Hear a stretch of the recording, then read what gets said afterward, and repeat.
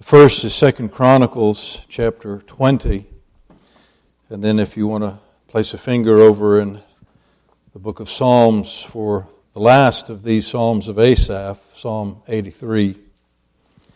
But I want to read what is a connected portion of Scripture. We'll say more about that as we go along. But this is one of those parts of Old Testament narrative that just grasps the attention as we see the hand of God in a remarkable way intervene for His people.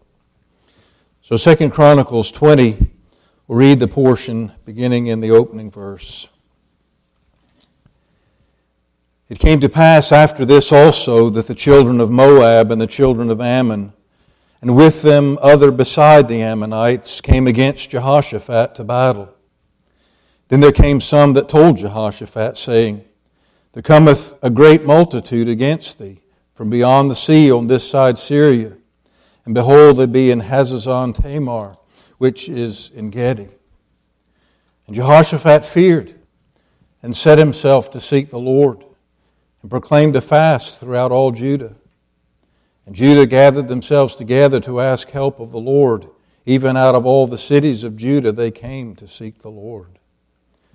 And Jehoshaphat stood in the congregation of Judah and Jerusalem in the house of the Lord before the new court, and said, O Lord God of our fathers, art not thou God in heaven, and rulest not thou over all the kingdoms of the heathen? And in thine hand is there not power and might, so that none is able to withstand thee? Art not thou our God, who didst drive out the inhabitants of this land before thy people Israel, and gavest it to the seed of Abraham thy friend forever? And they dwelt therein, and have built thee a sanctuary therein for thy name, saying, If when evil cometh upon us, as the sword, judgment, or pestilence, or famine, we stand before this house and in thy presence, for thy name is in this house, and cry unto thee in our affliction, then wilt thou hear and help. Now, behold, the children of Ammon and Moab and Mount Seir, whom thou wouldst not let Israel invade when they came out of the land of Egypt, but they turned from them and destroyed them not. Behold, I say how they reward us, to come to cast us out of thy possession, which thou hast given us to inherit. O our God, wilt thou not judge them? For we have no might against this great company that cometh against us, neither know we what to do, but our eyes are upon thee. And all Judah stood before the Lord with their little ones, their wives, and their children. Then upon Jahaziel, the son of Zechariah, the son of Benaiah, the son of Jael, the son of Mattaniah, a Levite of the sons of Asaph, came the Spirit of the Lord in the midst of the congregation. And he said, Hearken ye, all Judah, and ye inhabitants of Jerusalem, and thou King Jehoshaphat. Thus saith the Lord unto you, Be not afraid nor dismayed by reason of this great multitude, for the battle is not yours, but God's. Tomorrow go ye down against them. Behold, they come up by the cliff of Ziz, and ye shall find them at the end of the brook, before the wilderness of Jeruel. Ye shall not need to fight in this battle. Set yourselves, stand ye still, and see the salvation of the Lord with you, O Judah and Jerusalem. Fear not, nor be dismayed. Tomorrow go out against them, for the Lord will be with you. And Jehoshaphat bowed his head with his face to the ground, and all Judah and the inhabitants of Jerusalem fell before the Lord, worshiping the Lord. And the Levites of the children of the Kohathites and of the children of the Korites stood up to praise the Lord God of Israel with a loud voice on high. And they rose early in the morning and went forth into the wilderness of Tekoa. And as they went forth, Jehoshaphat stood and said, Hear me, O Judah, and ye inhabitants of Jerusalem. Believe in the Lord your God, so shall ye be established. Believe His prophets, so shall ye prosper. And when he had consulted with the people, he appointed singers unto the Lord, and that should praise the beauty of holiness as they went out before the army, and to say, Praise the Lord, for His mercy endureth forever. And when they began to sing and to praise, the Lord set ambushments against the children of Ammon, Moab, and Mount Seir, which were come against Judah, and they were smitten. Well, in our reading there, trusting again the Lord to prosper the reading of His Word. And if you turn over now to Psalm 83, I want us to just read the psalm in a moment after we pray, but setting something of a context for the psalm. But let's bow our heads and our hearts together. Lord, we come grateful for the privilege of singing praises to a God who's worthy.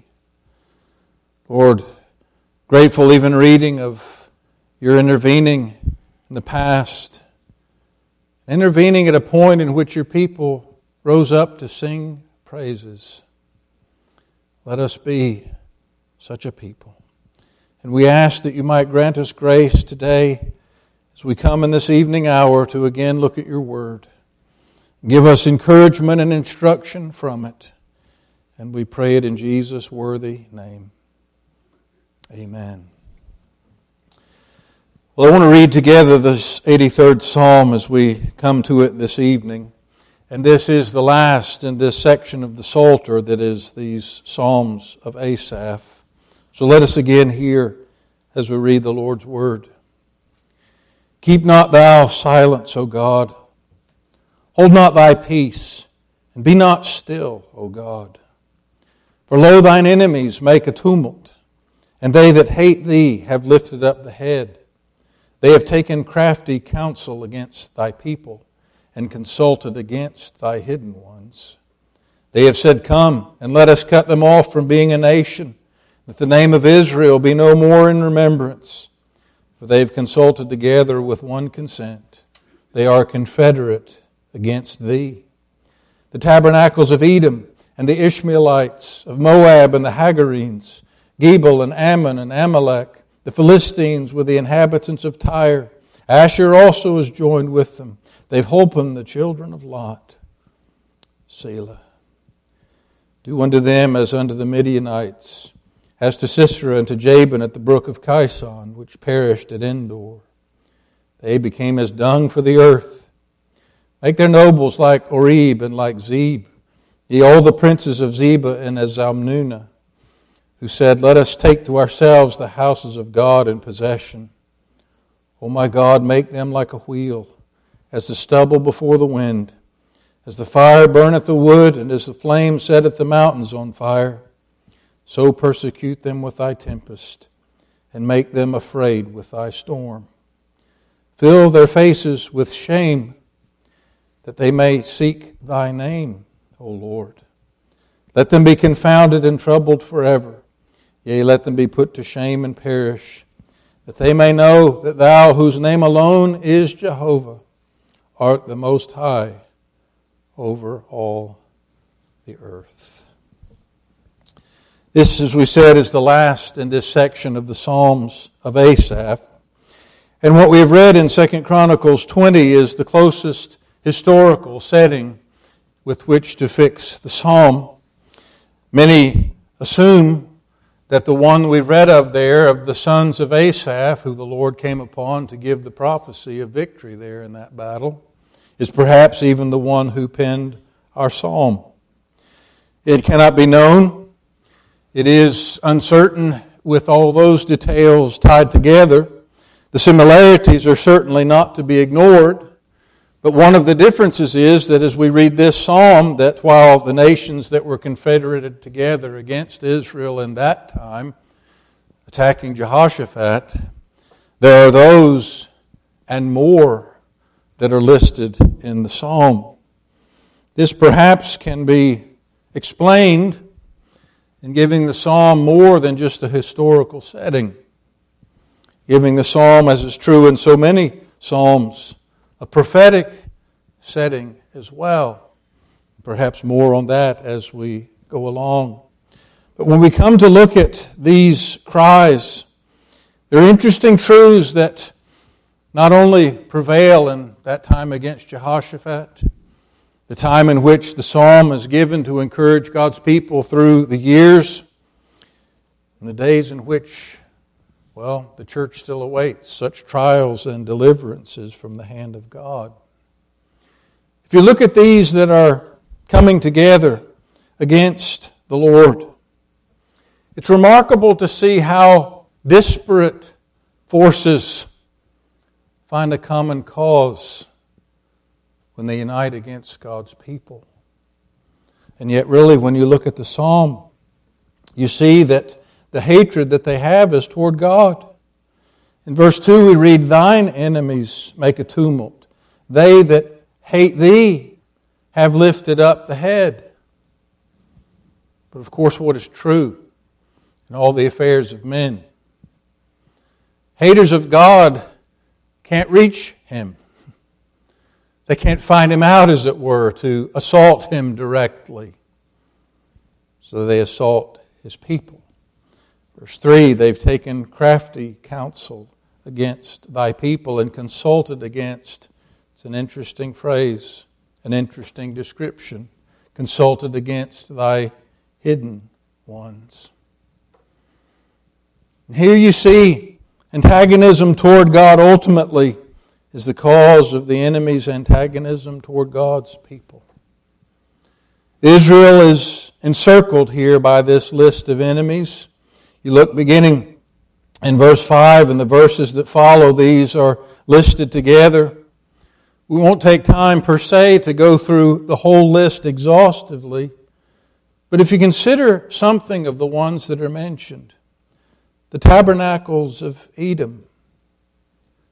Edom is Esau, the brother of Jacob, the one who despised his birthright.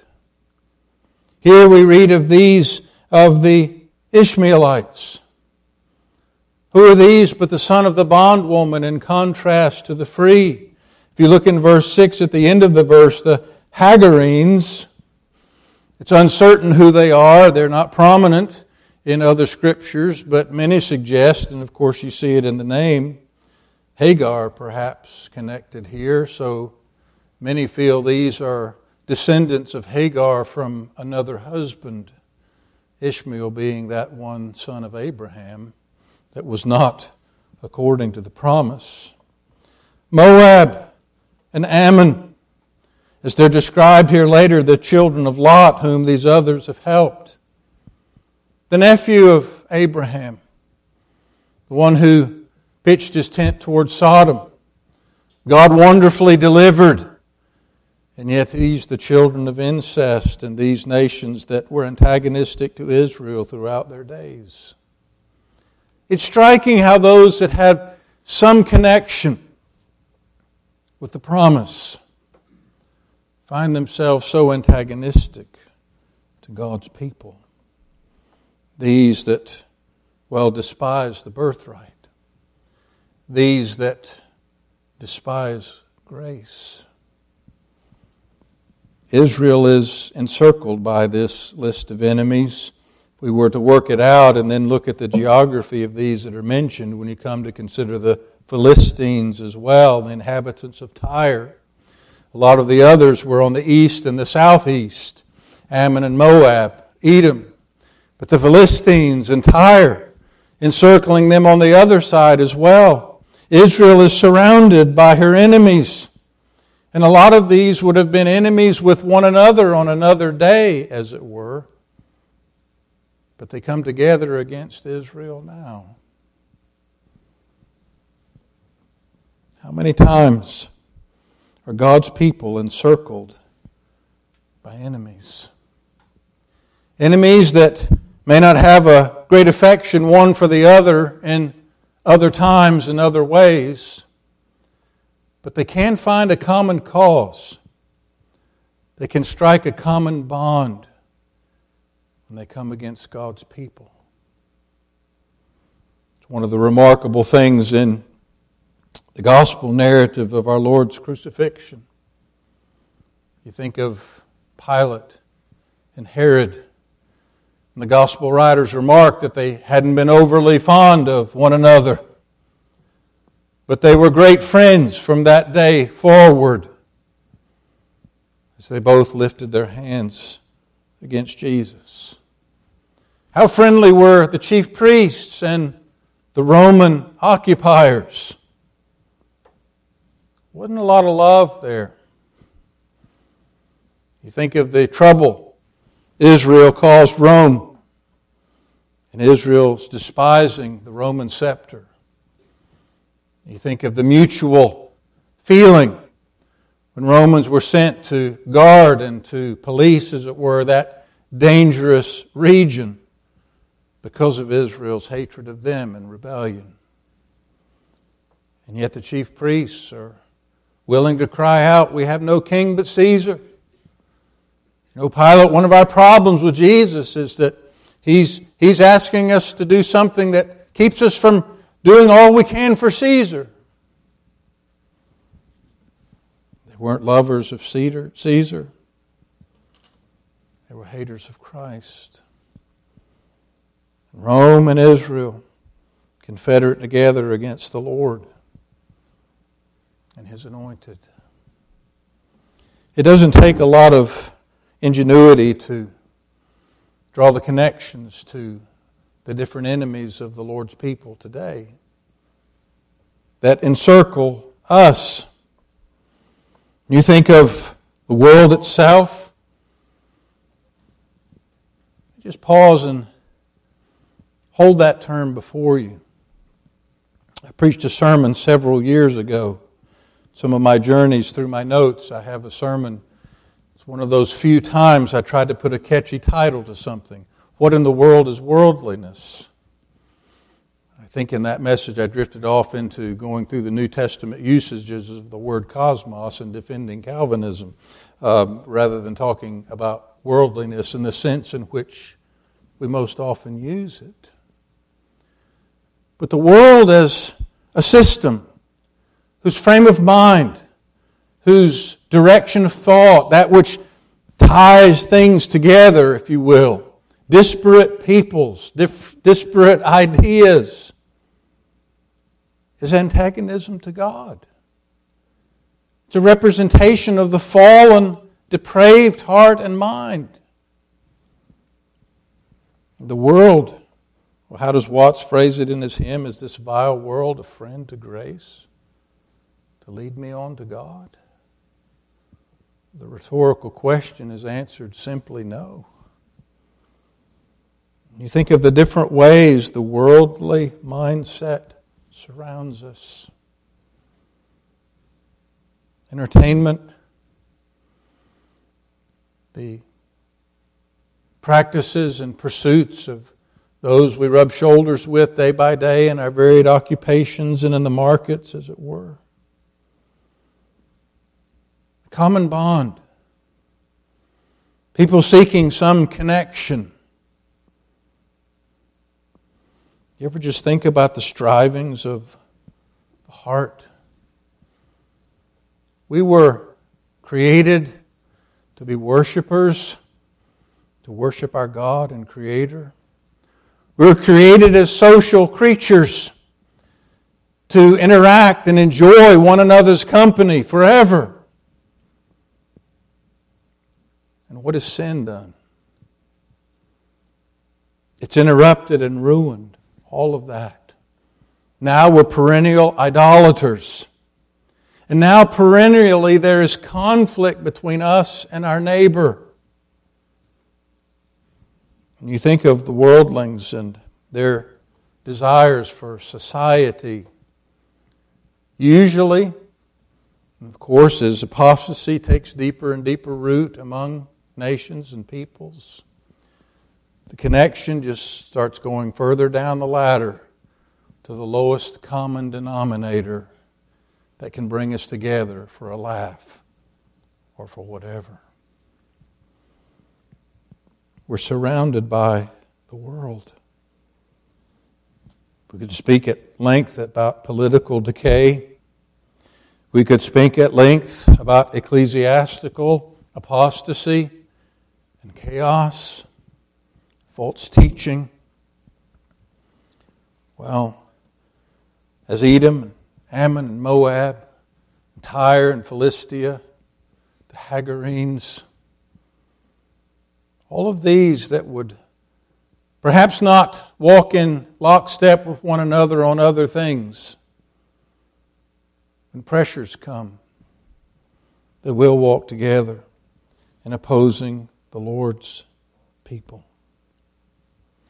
Israel in the psalm is called upon to remember the Lord's working for them in days gone by. Verse 9, do unto them as unto the Midianites, as to Sisera and Jabin at the brook of Kishon, which perished at Endor. Interesting two battles here referenced as you compare the psalm with the history.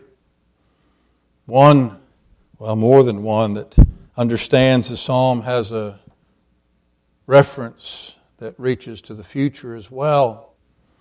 These two battles were in that plain of Jezreel, near that mount of Megiddo, Armageddon as we speak of it and become parlance today. Well, we won't pursue that per se. But those were two battles in which Israel was surrounded and pursued by a much stronger enemy. And yet victory was given by the hand of God by a tiny band, by comparison, of the Lord's people. God intervened on behalf of His people with remarkable victory.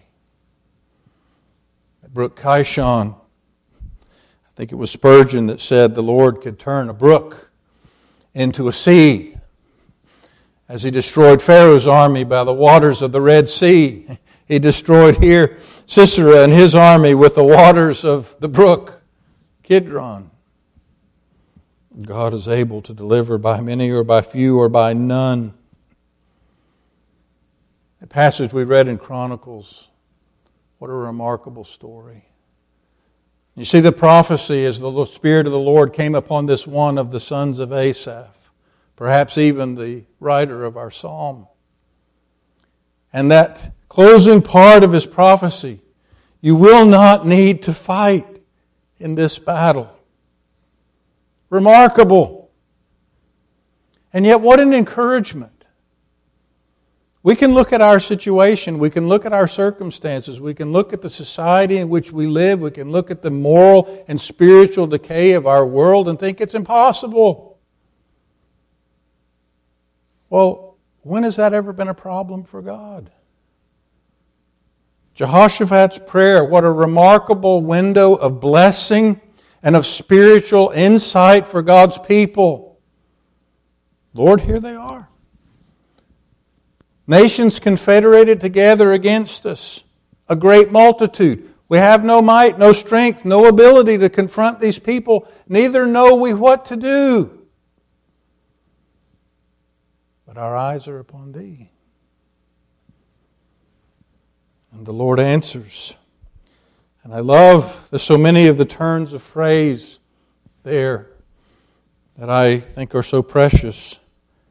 But we read there, when they began to sing and to praise, then the Lord set ambushments against them, against their enemies. Isn't that a remarkable thing? Don't you usually sing a song of victory after the battle's won? Well, when the Lord has promised, you don't need to wait to sing. It's when they began to sing and praise that God intervened. I just wonder, in the last days of this age, the powers of the man of sin seem to be at their height, and all hope for God's people seems to be utterly lost. If there won't be psalms of praise that go up even before our Lord returns. The psalm is interesting as it comes to its conclusion, because they're prayers indeed for God to judge His enemies. We see verse 13, my God, make them like a wheel, as the stubble before the wind. It's interesting reading some of the comments and explanations of what is translated for us as wheel. perhaps a swirling dust cloud.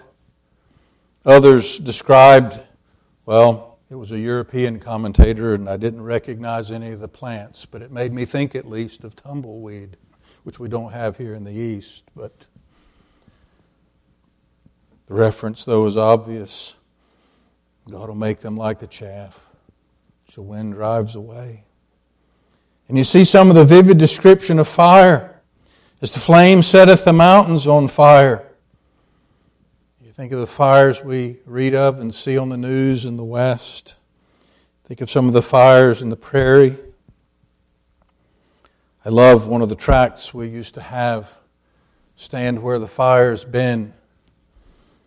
I always wondered about putting a new cover on that one to perhaps not scare the reader off before they could come to read it. But if you ever read that tract, it was a beautiful gospel illustration. Those that lived in the prairie and would see and know of a prairie fire approaching. The speed at which the wind would drive those flames, it would be impossible to outrun it, impossible to escape it, except for one means: to start a little fire of their own. Let it burn some of the area where they were, and then stand where the fire's been, so that when the real fire comes, there's nothing for it to consume. It just goes around you, and you're safe. What a picture of the gospel. Get in Jesus. The fire is already consumed our sins in Him. But here, God's vengeance on His enemies. Persecute them, verse 15, with thy tempest. Make them afraid with thy storm. Fill their faces with shame, that they may seek thy name, O Lord. Commentators wrestle here because it seems as if there's prayer for conversion. And yet, what is asked with regard to judgment here and with the ultimate shame of the enemies comes short of that. Well, I think if we look at the future aspect of the psalm, we find an answer. We trust there will be those of the enemies of God's people, even in the last days, that are converted. I get frustrated at times, I understand it, but I get frustrated at times when some of the modern theonomic postmillennialists keep criticizing premillennialism as a pessimistic prophetic outlook.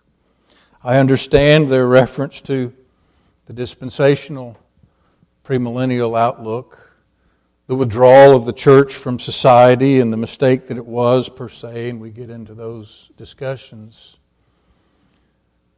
But a historic, non-dispensational, premillennial perspective, I find to be far, far from pessimistic. I believe what we see unfolded in the pages of Scripture is that the greatest revival the world will ever see is still future. It may very well be that one of the things that frustrates the man of sin in the closing days of his career is that there are more and more multitudes that recognize Him for who He is and recognize Jesus for who He is. And of course, Israel leading the way in that, as we see in Romans 11, and their conversion in those days. But aside from our prophetic speculations and observations, if we look in the future day, the enemies that are overcome by the hand of God will, even without conversion, be brought to know His name. Every knee will bow, and every tongue will confess that Jesus Christ is Lord, to the glory of God the Father. There will be submission and recognition even by those that do not believe, even by those that do not love our Lord. And so the prayer concludes, verse 17, let them be confounded and troubled forever. Yea, let them be put to shame and perish, that men may know that Thou, whose name alone is Jehovah, art the Most High over all the earth. It's interesting just to do a survey, particularly through the Old Testament Scriptures, of the times that the Lord speaks about His intervention coming in such a way that people will know He's the Lord. It said of Egypt. It said of Israel in Egypt. The Egyptians and the Israelites, from their own perspective and for very different reasons, are going to know that God is God. And there's coming a day in which the Lord will intervene in history in such a way that there won't be any questions about who our God is. That He is indeed God. That all the people of the earth may know that He is the Most High. That He really is God.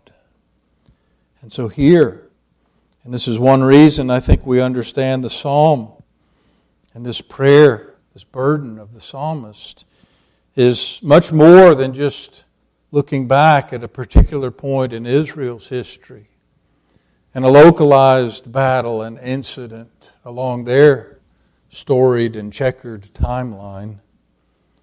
This is a universal victory.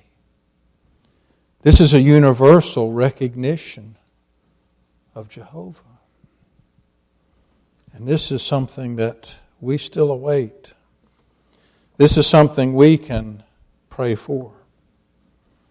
This is something that can encourage us when we seem, as Israel at this point, surrounded, encompassed on every side by enemies.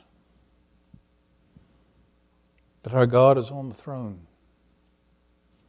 And that it's not really, as it were, a position of weakness to say, Lord, we have no might against this company. We don't even know what to do. But our eyes are upon Thee. God's people will say such things again. I want to close this evening.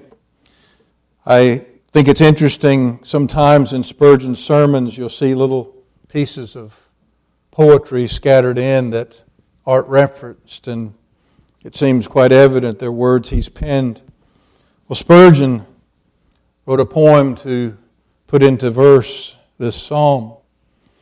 And he says the following attempt to versify the psalm and to tune it to gospel purposes is submitted with great diffidence. Maybe that's one we look up after we go home. But hear his words of meditation on the psalm as we close. O God, be Thou no longer still. Thy foes are leagued against Thy law. Make bare Thine arm on Zion's hill, great captain of our holy war. As Amalek and Ishmael had war forever with Thy seed, so all the hosts of Rome and hell against Thy Son their armies lead. Though they're agreed in naught beside, against Thy truth they all unite. They rave against the crucified and hate the gospel's growing might. By Kishon's brook all Jabin's band at Thy rebuke were swept away. O Lord, display Thy mighty hand. A single stroke shall win the day. Come, rushing wind, with stubble chase. Come, sacred fire, Thy forest burn. Come, Lord, with all Thy conquering grace. Rebellious hearts to Jesus turn. That men may know at once that Thou, Jehovah, lovest truth right well, and that Thy church shall never bow before the boastful gates of hell. Well, may the Lord make that our prayer. Let's bow our heads together. Our Heavenly Father, tonight we come in a season of relative ease and comfort. Lord, we have known that all our lives. And yet, Lord, we see and have seen the growing forces of evil. The world becoming more and more brazen and bold in its opposition to the gospel and to your Son and to your people. And we see the comparative smallness of the number of thy people and weakness of the church in this day. And we can pray something like Jehoshaphat prayed. And we're called upon to lift up this psalm. All these bound together. So another psalm speaks against the Lord and against His Christ.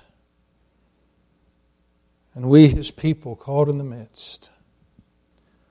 Lord, help us not to look so much at the seeming might of the enemy, but to say with Jehoshaphat, our eyes are upon Thee, to the eternal power, the infinite power of our God. And Lord, while we would think of power to deal with your enemies and ours, Lord, we close this Sabbath remembering an even greater power. A power and authority you had to deal with our sin. And we pray that we might marvel at that power. And how in the day in which Jesus is revealed, that will be His highest glory. That He has saved His people from their sins. And so take us, Lord, to our homes, to our different responsibilities, and help us to be a gospel people in the midst of a crooked and perverse generation.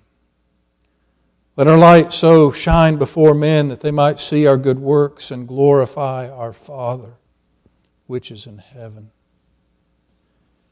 And give us to be ready to give an answer to every man, a reason of the hope that lies within us. And Lord, look to our times. Give us wisdom. Give us grace. Give us humility and yet boldness to navigate such days. Give us gospel hearts. We pray all these things in Jesus' worthy name. Amen.